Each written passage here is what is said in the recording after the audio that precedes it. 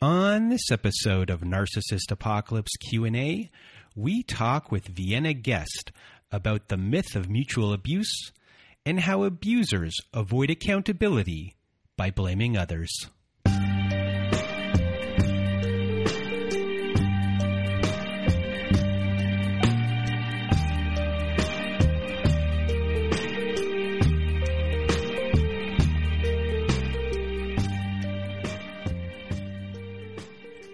Welcome to Narcissist Apocalypse Q&A, everyone. With me today, we have Vienna. How are you?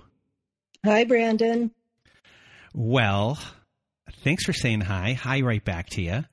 If you want to be a guest on our Survivor Story episodes, which Vienna was a guest on once, please do go to narcissistapocalypse.com. Top of the page is a button that says guest form. You click on that button. When you click on that button, it takes you to our guest form. You read all the instructions.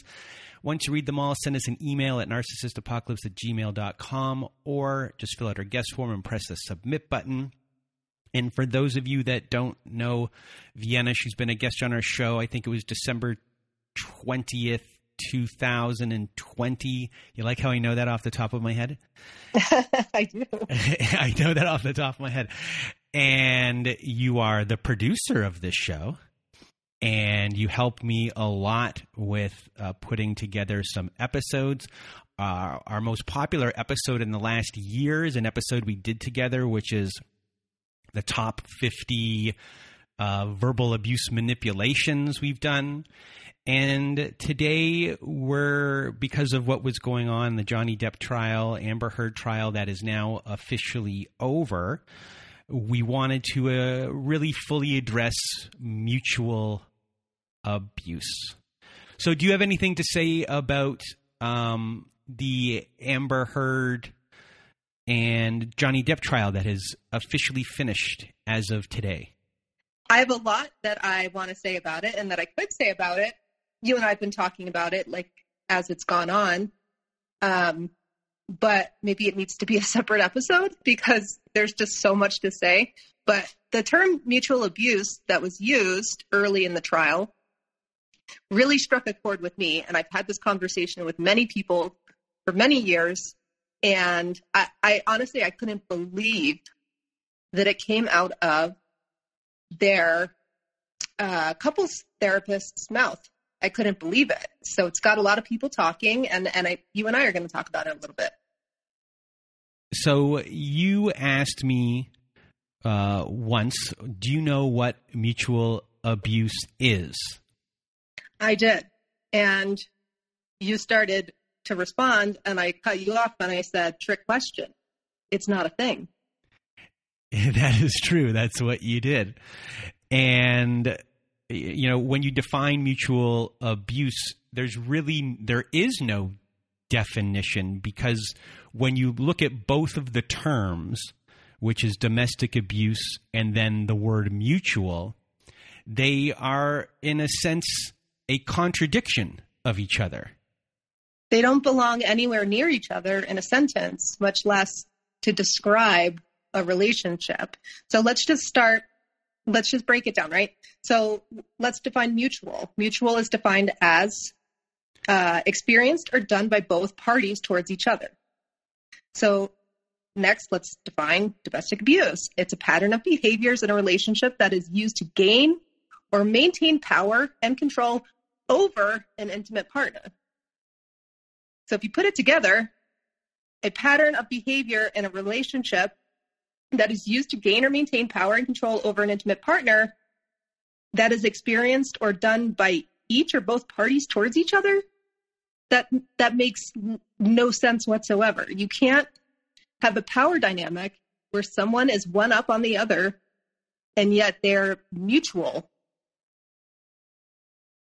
That is, you know, when I got a hold of you earlier, one of the things I said was mutual is an interesting word, because when I really started looking at the term mutual, the word that's not in there is when it comes to domestic abuse is all about inequality, and mutual is all about equality. So Correct. it's just a complete contradiction. And as you said before, these two words should not be next to each other at all. So why do you think that a clinical psychologist, the one who was representing both Amber Heard and Johnny Depp as their couples therapist in the trial giving testimony, why do you think she used that? Why do you think she said that? Why do I think she said that? I've never thought about that in that way before, but I would say that it's just something that is commonly said, I'm going to say, and it's easier to pass it off that way than it is to really figure out what is going on. And, I can hark back to when you're a child or something and you have siblings.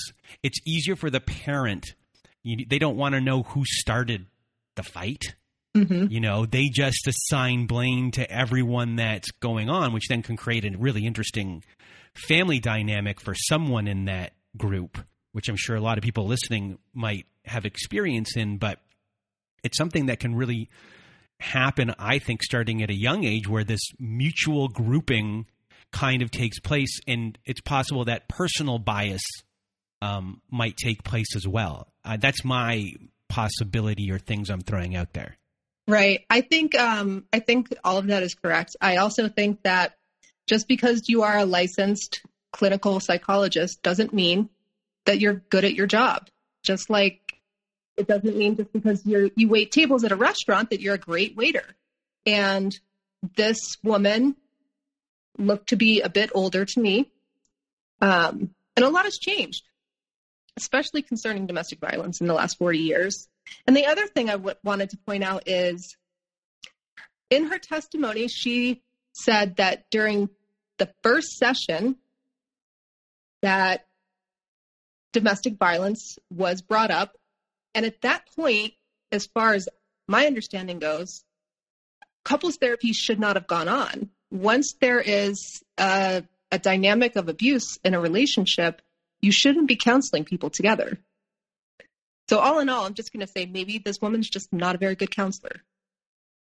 So the other thing about this terminology, mutual abuse, is you see it used a lot, more often so than a clinical psychologist, by abusers themselves. Abusers love this term, mutual abuse, because it displaces the blame onto the victim. And this is the MO. This is abuse. So, what's happening here is that abusers are using self-defense, you defending yourself against you and saying, oh, well, you also attacked me. But it's like attacked and defending yourself are two different things. So there's something called domestic violence self-defense. Do you know what that is? Well, I do. And we've had in the history of the show a long time ago, or even recently, we've used the term reactive abuse, and a lot of people do not like that term. I don't like that term. And you don't like that term either. And everything that's going on is really self-defense. So we're now going to be referencing things. Sometimes I might forget because I've been accustomed to using that term for so long. But domestic violence self-defense occurs when the victim defends themselves from the abuse they are experiencing. The victim may scream, toss out insults, or even lash out physically at the abuser. And the reason why abusers rely on it is because abusers rely on this self-defense because it is their proof that the victim is unstable or mentally ill. The abuser will hold these defensive actions against the victims indefinitely. So it could be years later, and the abuser will say, well, remember back in whatever year you reacted this way and acted all crazy? You're the crazy one. You need help. So sometimes abusers use these defensive reactions as an excuse to go to police or even file protective orders of their own, which becomes its whole other confusing thing for everyone involved. And it's a method of manipulation. So to manipulate is to unfairly influence a situation. When an abuser claims they are the ones being abused, they are manipulating us into believing we are at fault for the abuse. The abusers are conditioning and manipulating us to accept the blame. The longer the blame shifting goes on, the longer we will believe we are to blame for the outbursts and abuse that the abuser is dishing out. We will begin to believe we are the violent and unstable ones. So the manipulation can go so far as to cause people to feel shame. So when people or victims, survivors defend themselves, it causes the abuser to claim the victim is the actual abusive one. But these defensive reactions also add a second element to the mix. They cause us to feel bad about ourselves to the point of guilt and shame. So a survivor can act against what we know to be their true selves. And, survivors are good, they're kind, they're capable, they're loving people. And that can completely go out the window when you experience the guilt and shame. And it's just more of this guilt and shame that the abusers continue to condition us to feel. So why do narcissists or abusers always say that you are the abuser, or at least that they demand you share the blame? Well, this is a way for an abuser to dominate or control the other person and to deflect blame from themselves. And deflecting blame, we're going to talk a lot more about that. But people who are abusive often have either a poor sense of self or a grandiose vision of themselves as being better than others. They have trouble controlling their emotions and actions. They don't want to face themselves or take responsibility for their behaviors, so blaming it on others is a way for them to avoid feelings of guilt and of looking at themselves too closely or in the mirror or things along those lines. Mm-hmm. And I put that terminology, mutual abuse, in this category of it's just a way to avoid what they're doing and avoid looking at themselves and blaming somebody else. So, now that we've established that mutual abuse is a myth, what are some other myths that abusers use to excuse their abusive behavior? We have a little list here. So the first one on our list here is they were abused. So some abusers act out their dysfunctional behavior on others because it was done to them. That's what they say anyways. That's the excuse. That is true. That is what they say. So in a subconscious effort to resolve their own abuse, they do the same to another person. This type of abusive behavior is identical, meaning it matches almost exactly to their childhood experience. Right. But here's the deal. A lot of people were abused as children, and they don't grow up to abuse others. So if somebody says to you, well, I just do it because it's all I know, it's that's just not reality. That's just an excuse. And if you hear a lot on the podcast with the victim playing abusers, a lot of the time they'll suck you in the initial story of the abuse that they endured when they were younger, and then they plant that early as an excuse, as a blame for what's going to occur. And also as a way to elicit some sympathy. Yes. So then it becomes a cognitive dissonance when these things are happening, because you're thinking of the story that's being told, which presents its own circular cycle. Right. Number 2 on our list here is because my ex did this to me. So some abusers will blame you because their ex did something and you did something that reminded them of that. So someone who is genuinely mistreated in a relationship with their partner would not be using that experience to get away with hurting someone else. Consider this. Recognize a pattern of dysfunctional relationships as a sign that that person has problems with relating to their partners. Right. It's not that they have a problem with that gender, for example. So let's just say, like a man would say, well, all of my past girlfriends have cheated on me, so now that's why I am possessive over you. That's not what's happening. It's a way to excuse their bad behavior. You can, I'll speak for myself. You can come out of an abusive relationship and you don't go on to abuse the next person that you're with. You can't, if you logically sort it out in your mind, it makes no sense. So what's another myth? What's another thing that an abuser might say to excuse their poor behavior? Another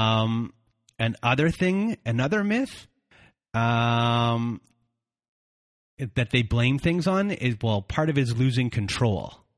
Oh, I just lose control of myself. I can't help my rage. And this goes like straight into anger issues, which is a big thing. They need anger management. I just need to go to anger management. So why does anger management not seem to make a difference when it comes to abusers?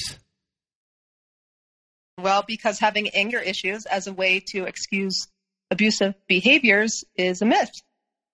Abusers do not bottle up their rage. They express it freely. They are over-emotional, and they do not repress it. It is not their feelings the abuser is too distant from. It's the partner's feelings and the children's feelings. Those are the emotions that the abuser knows so little about and that they need to get in touch with. That's really well said. And, when you think about control or you think about anger and these types of blame, I'm a codependent person. And sometimes my codependency, a lot of the things that I do comes from fear. And people with these traits also have a lot of codependency. And so they do a lot of things that are fear-based. And that's another way of blame. And some of those things can be fear of intimacy, fear of abandonment. Do you have any thoughts about this? Well, yeah, I think that actually using as an excuse for bad behavior that I fear intimacy or I fear abandonment, that's not, again, something that excuses your behavior. It's just another excuse. So, like, for example, abusers are often jealous and possessive, and their coercive and destructive behaviors can escalate when their partners attempt to break up with them. Right? This is when it's the most dangerous time to leave an abusive relationship. Some psychologists have glanced quickly at this pattern and concluded that abusers do have an extreme fear of abandonment, but, many people have a fear of abandonment, both male and female. We're all kind of afraid of being alone. I think that's a human quality, and it doesn't make the rest of us panic. We're heartbroken and there's desperation from being left by someone. But if everyone panicked and were reactionary and started abusing people because of it, we would have a war zone around us constantly. It's not an excuse for abuse. And another thing when it comes to abusers are, they are bad communicators. That's what they say. That's what they love to say. I just don't know how to communicate.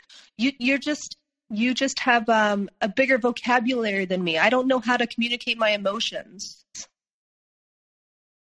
And another excuse that we hear a lot of on the podcast is using a mental health issue as the blame for things. Right. And there is a distinction, by the way, between mental illness and mental disorder. So a personality disorder, narcissism, borderline personality disorder, etc., those are not mental illnesses. Those are not something that there's medication for. Those are flaws within the personality.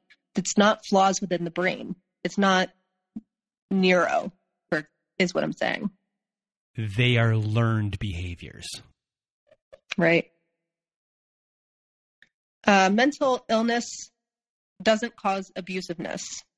First of all, many studies have been done with violent criminals that suggest the vast majority are not mentally ill. In the case that someone does suffer from a mental illness and is also abusive, what happens is rather that the person's psychiatric problem interacts with their abusiveness, and that forms this volatile concoction. A mentally ill abuser has two separate issues, though, just like an alcoholic or a drug addicted one does. If somebody is an alcoholic and they're also abusive, those two things are disconnected from each other. It doesn't mean that they wouldn't be abusive if they didn't drink, and it doesn't mean that they can drink and not be abusive. You see what I'm saying? Mm-hmm. So that's a good segue into, well, I'm an addict or I'm an alcoholic, so I can't really be held responsible for what I do when I'm under the influence. Or, I don't remember because I was drunk.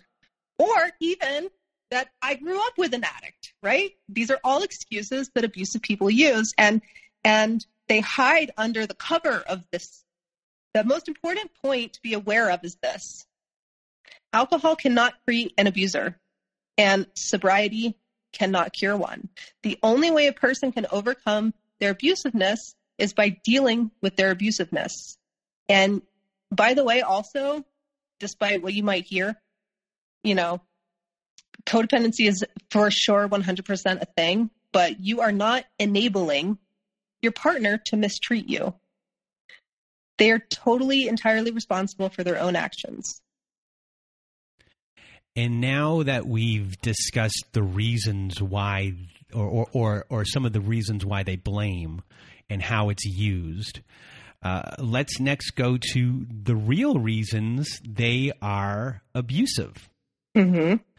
And the first one we have up on our list is they have control issues. Right. So when an abuser might be losing control of some aspect of their life or have no control at things like work or etc., they might blame you for things because it's the only control they have. Home may be the only place they can get that control if they are losing it in other places. If they start losing control at home, more blame amongst other tactics will be applied. Here's the problem with this I just can't control it thing. And then also saying or thinking to themselves, I have no control. I need control. I need to gain this control somewhere because I don't have it in these other places. The problem is that you can't control things outside of yourself. You can only control yourself.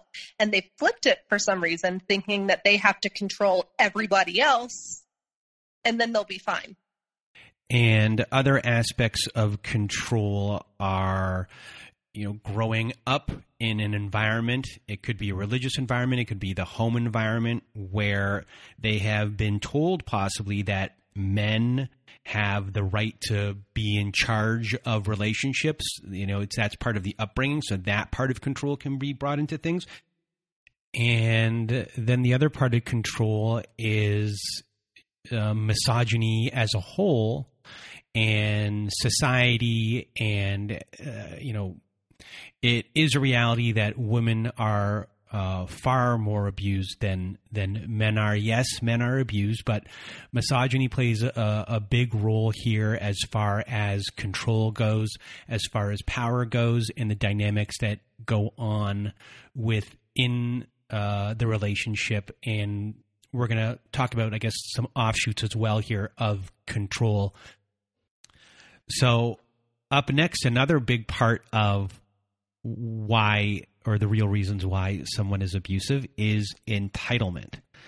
And entitlement refers to a belief that one's importance, superiority, or uniqueness should result in getting special treatment and receiving more resources than others.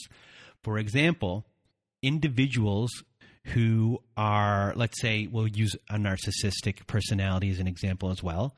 Individuals who are high in narcissistic entitlement think that they should get more respect, more money, and more credit for doing the same work as everyone else.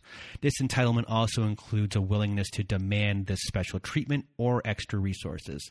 This entitlement contains three components, and at the root of this entitlement, individuals believe that they are uniquely superior. They believe that they are different from others in ways that make them superior. And then individuals with these high levels of entitlement feel that they are more deserving of special treatment and limited resources by virtue of their superiority and uniqueness.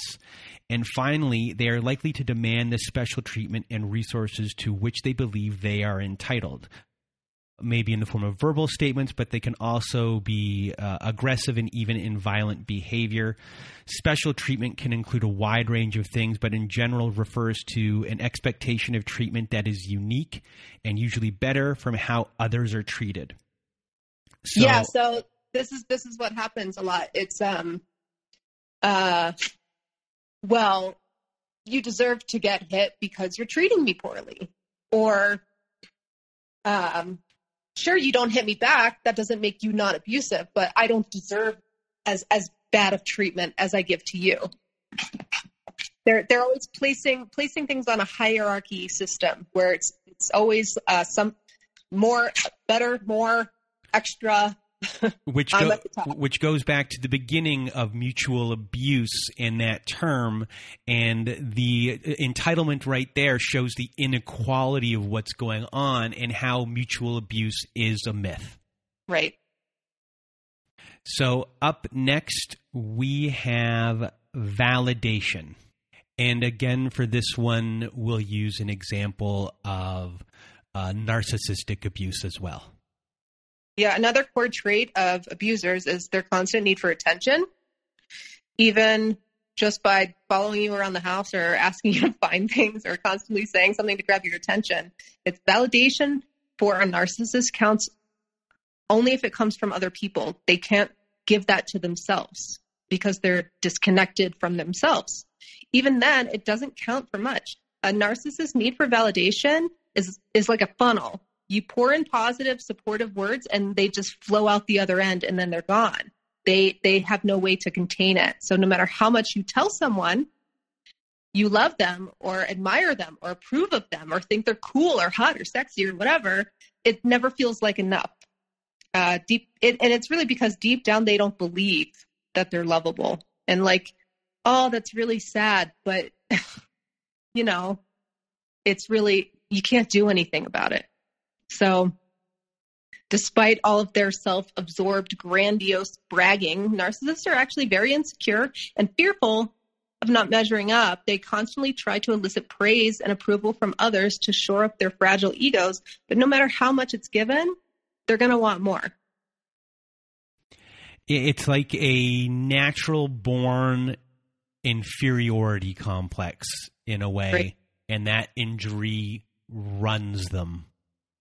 Right. And it manifests in the opposite way, where on the inside, they feel totally inferior, but they're cut off from that emotion by pretending like they are totally superior. And up next is lack of empathy. It's easier to abuse others when there's no empathy for how the victim might feel. So not possessing empathy is a reason for abusive behavior.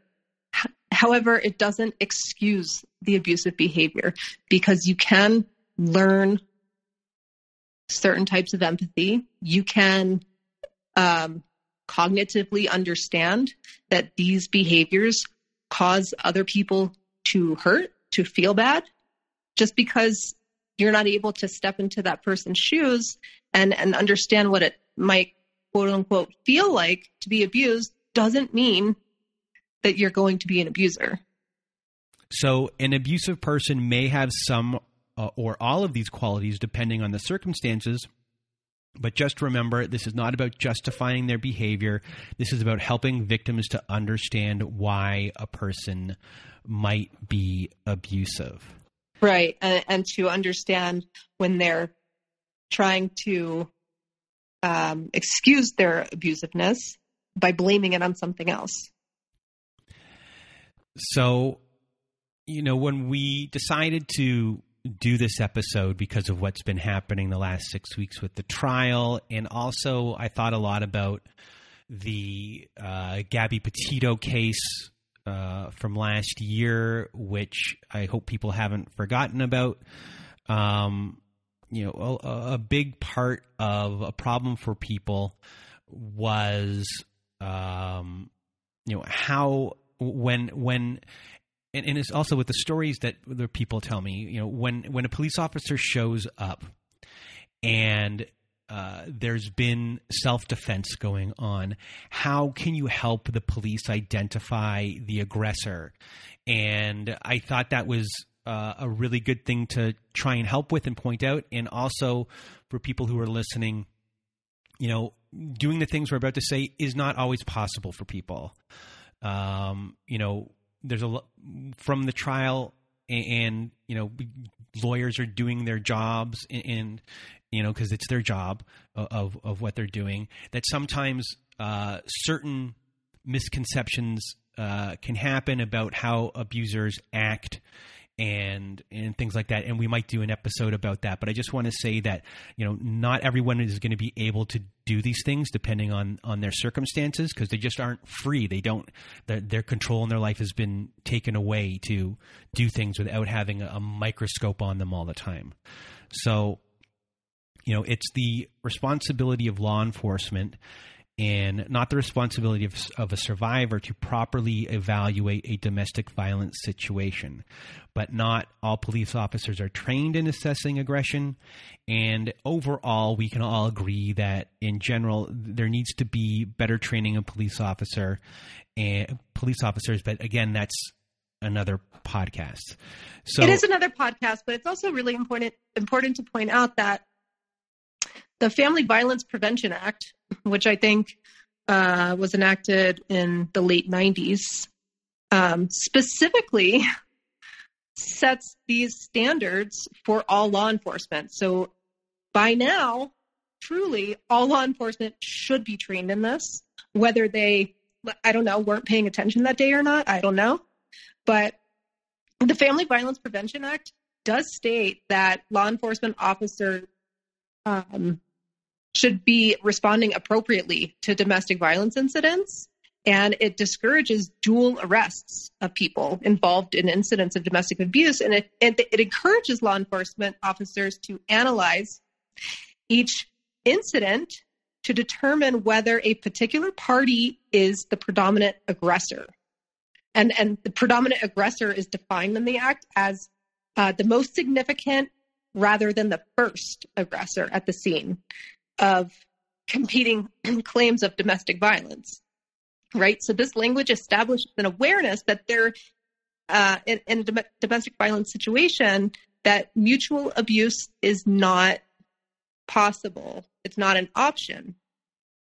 First on our list, you have the right to speak, to voice your concern, and to do it as coherently as possible. And if you can't, or if you feel that you weren't able to do it as coherently as possible on the day that it happens, that you can, the next day or the day after, call the police officer who was the one that showed up to the scene and explain things to them. And you can say something like, I was upset at the time, but I've had some clarifications and I'd like to add this to my report.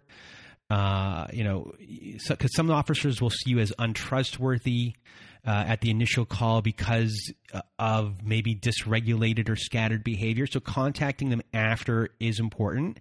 And, also during that first response to while this is going on, just to remember to breathe or do grounding techniques as well, so you can at least try and be centered while this is all going on in a time when everything is so dysregulated.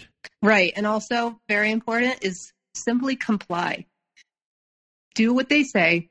If they want your ID, don't scoff and say, like, I don't know where it is right now. Just comply. And that'll get you very far.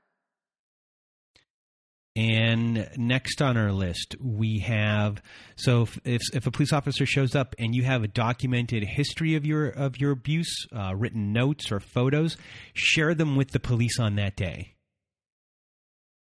Right, and that's difficult if your abuser's standing over you, obviously. Well, that's why I said earlier that, like, not everyone is able to do these things due to the control of what is going on.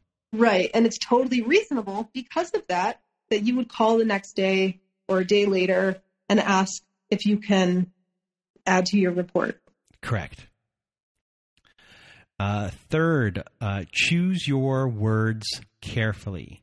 So people tend to frame what happened in normal terms. So, for example, we had a fight instead of saying I was punched or strangled. When saying we had a fight, it doesn't place ownership where it belongs. And once again, this can fall into if it's a situation where you're being controlled or they're present in the situation and you don't want to divulge that information.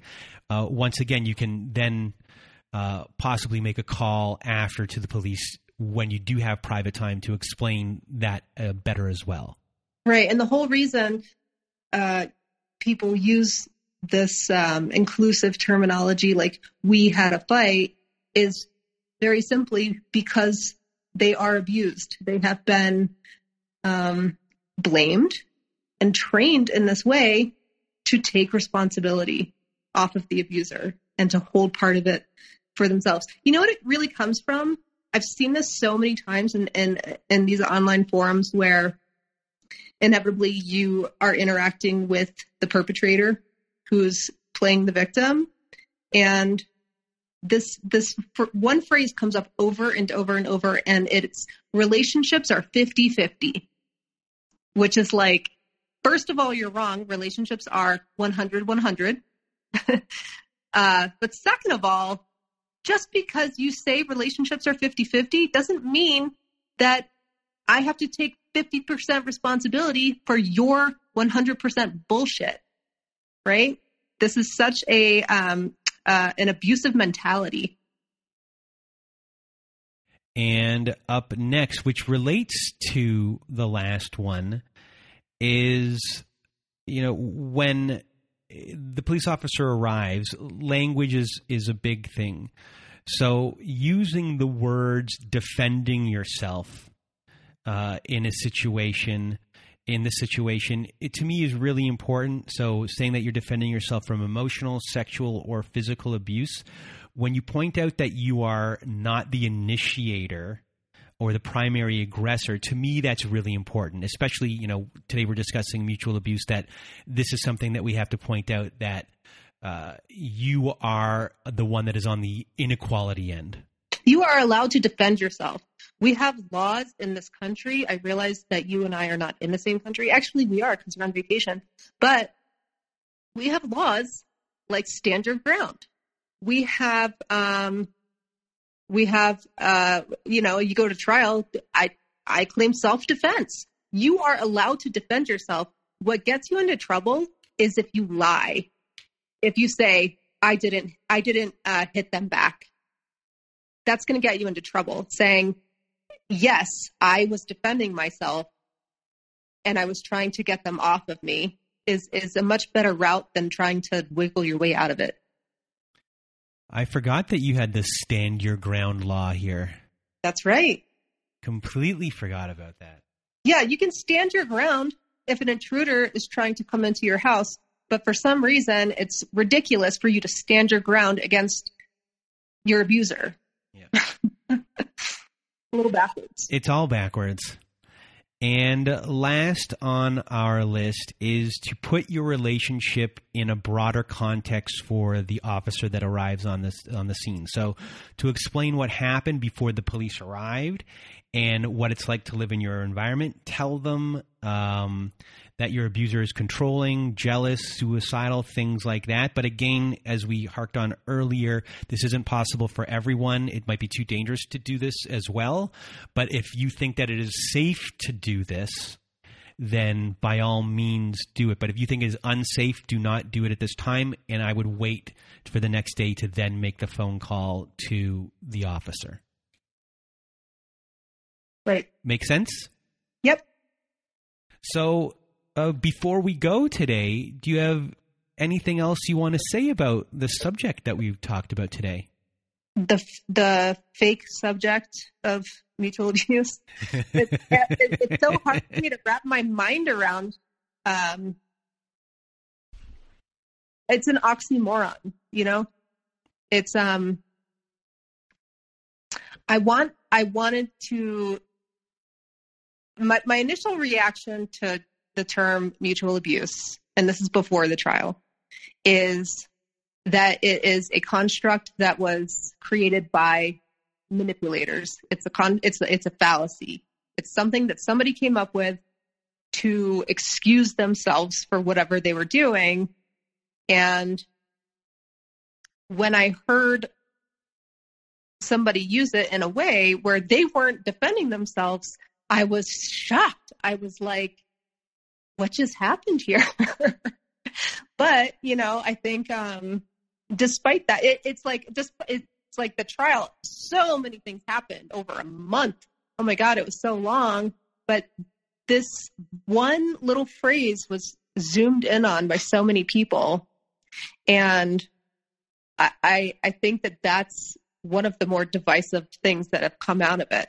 You know, there's a lot of people who say, oh, Amber Heard's giving women such a bad name, saying, you know, she's making us all look like we're liars. So, oh, we all hate Amber Heard. And then you have the other side of it who's saying, well, of course she wouldn't call the police. It's like you don't always call the police. And it's just this back and forth, back and forth, back and forth. But my mind went straight to that term. And that's the thing that I think was the most destructive thing to come out of this. So before we end off the show, do you have any last words for everyone? Sure. Just remember, an abusive mindset stems from a fractured value system. There is no blame outside of that person and that value system. Well, Vienna, I really want to thank you for being here and helping me today. Everyone, if it wasn't for Vienna, this episode would not have occurred in any sort of way. You did all of the work in putting all of this together. So really a big thank you. And for those listening, you know, I do the show, but Vienna is a huge help to me all the time. And I always can't thank her enough, and I have to repay her again today. So, and also everybody wish Brandon a lucky time in Las Vegas. Thank you. Even though I'm not gambling, I'm having a nice, quiet, relaxing time, and I'm near the mountains. And thank you. So if you want to be a guest on our Survivor Story episodes, please email me at narcissistapocalypse@gmail.com. But before you do that, actually, I was ahead of myself there. Please do go to our website at narcissistapocalypse.com, and there you will find a button that says guest form at the top of the page. You click on that, and you'll see all of our instructions, and then you can send me that email, or you can fill out our guest form and press the submit button. And as well as at our website, we have our very own Safe Social Network. So on our network there, we have a forum board where you can post and people respond. You can get all the help you need there. And then we also have Zoom meetings every Wednesday night and Saturday night and every other Thursday afternoon. And we also have ad-free episodes. We have episodes that have never made it to air. And it's just a really good group of people on there, so please do join our support group. And if you just want to support our show, please do join our support group, because every dollar counts, everything helps. So thank you so much. And, if you need even more support, everyone, please do go visit our friends at domesticshelters.org. At domesticshelters.org, you can find articles and resources. You can find numbers and locations to shelters that can help you as well. It's a great place, our friends at domesticshelters.org. It's all free, so please do go visit them. And that is it for our show today. So for myself and from Vienna as well, we hope you have a good night.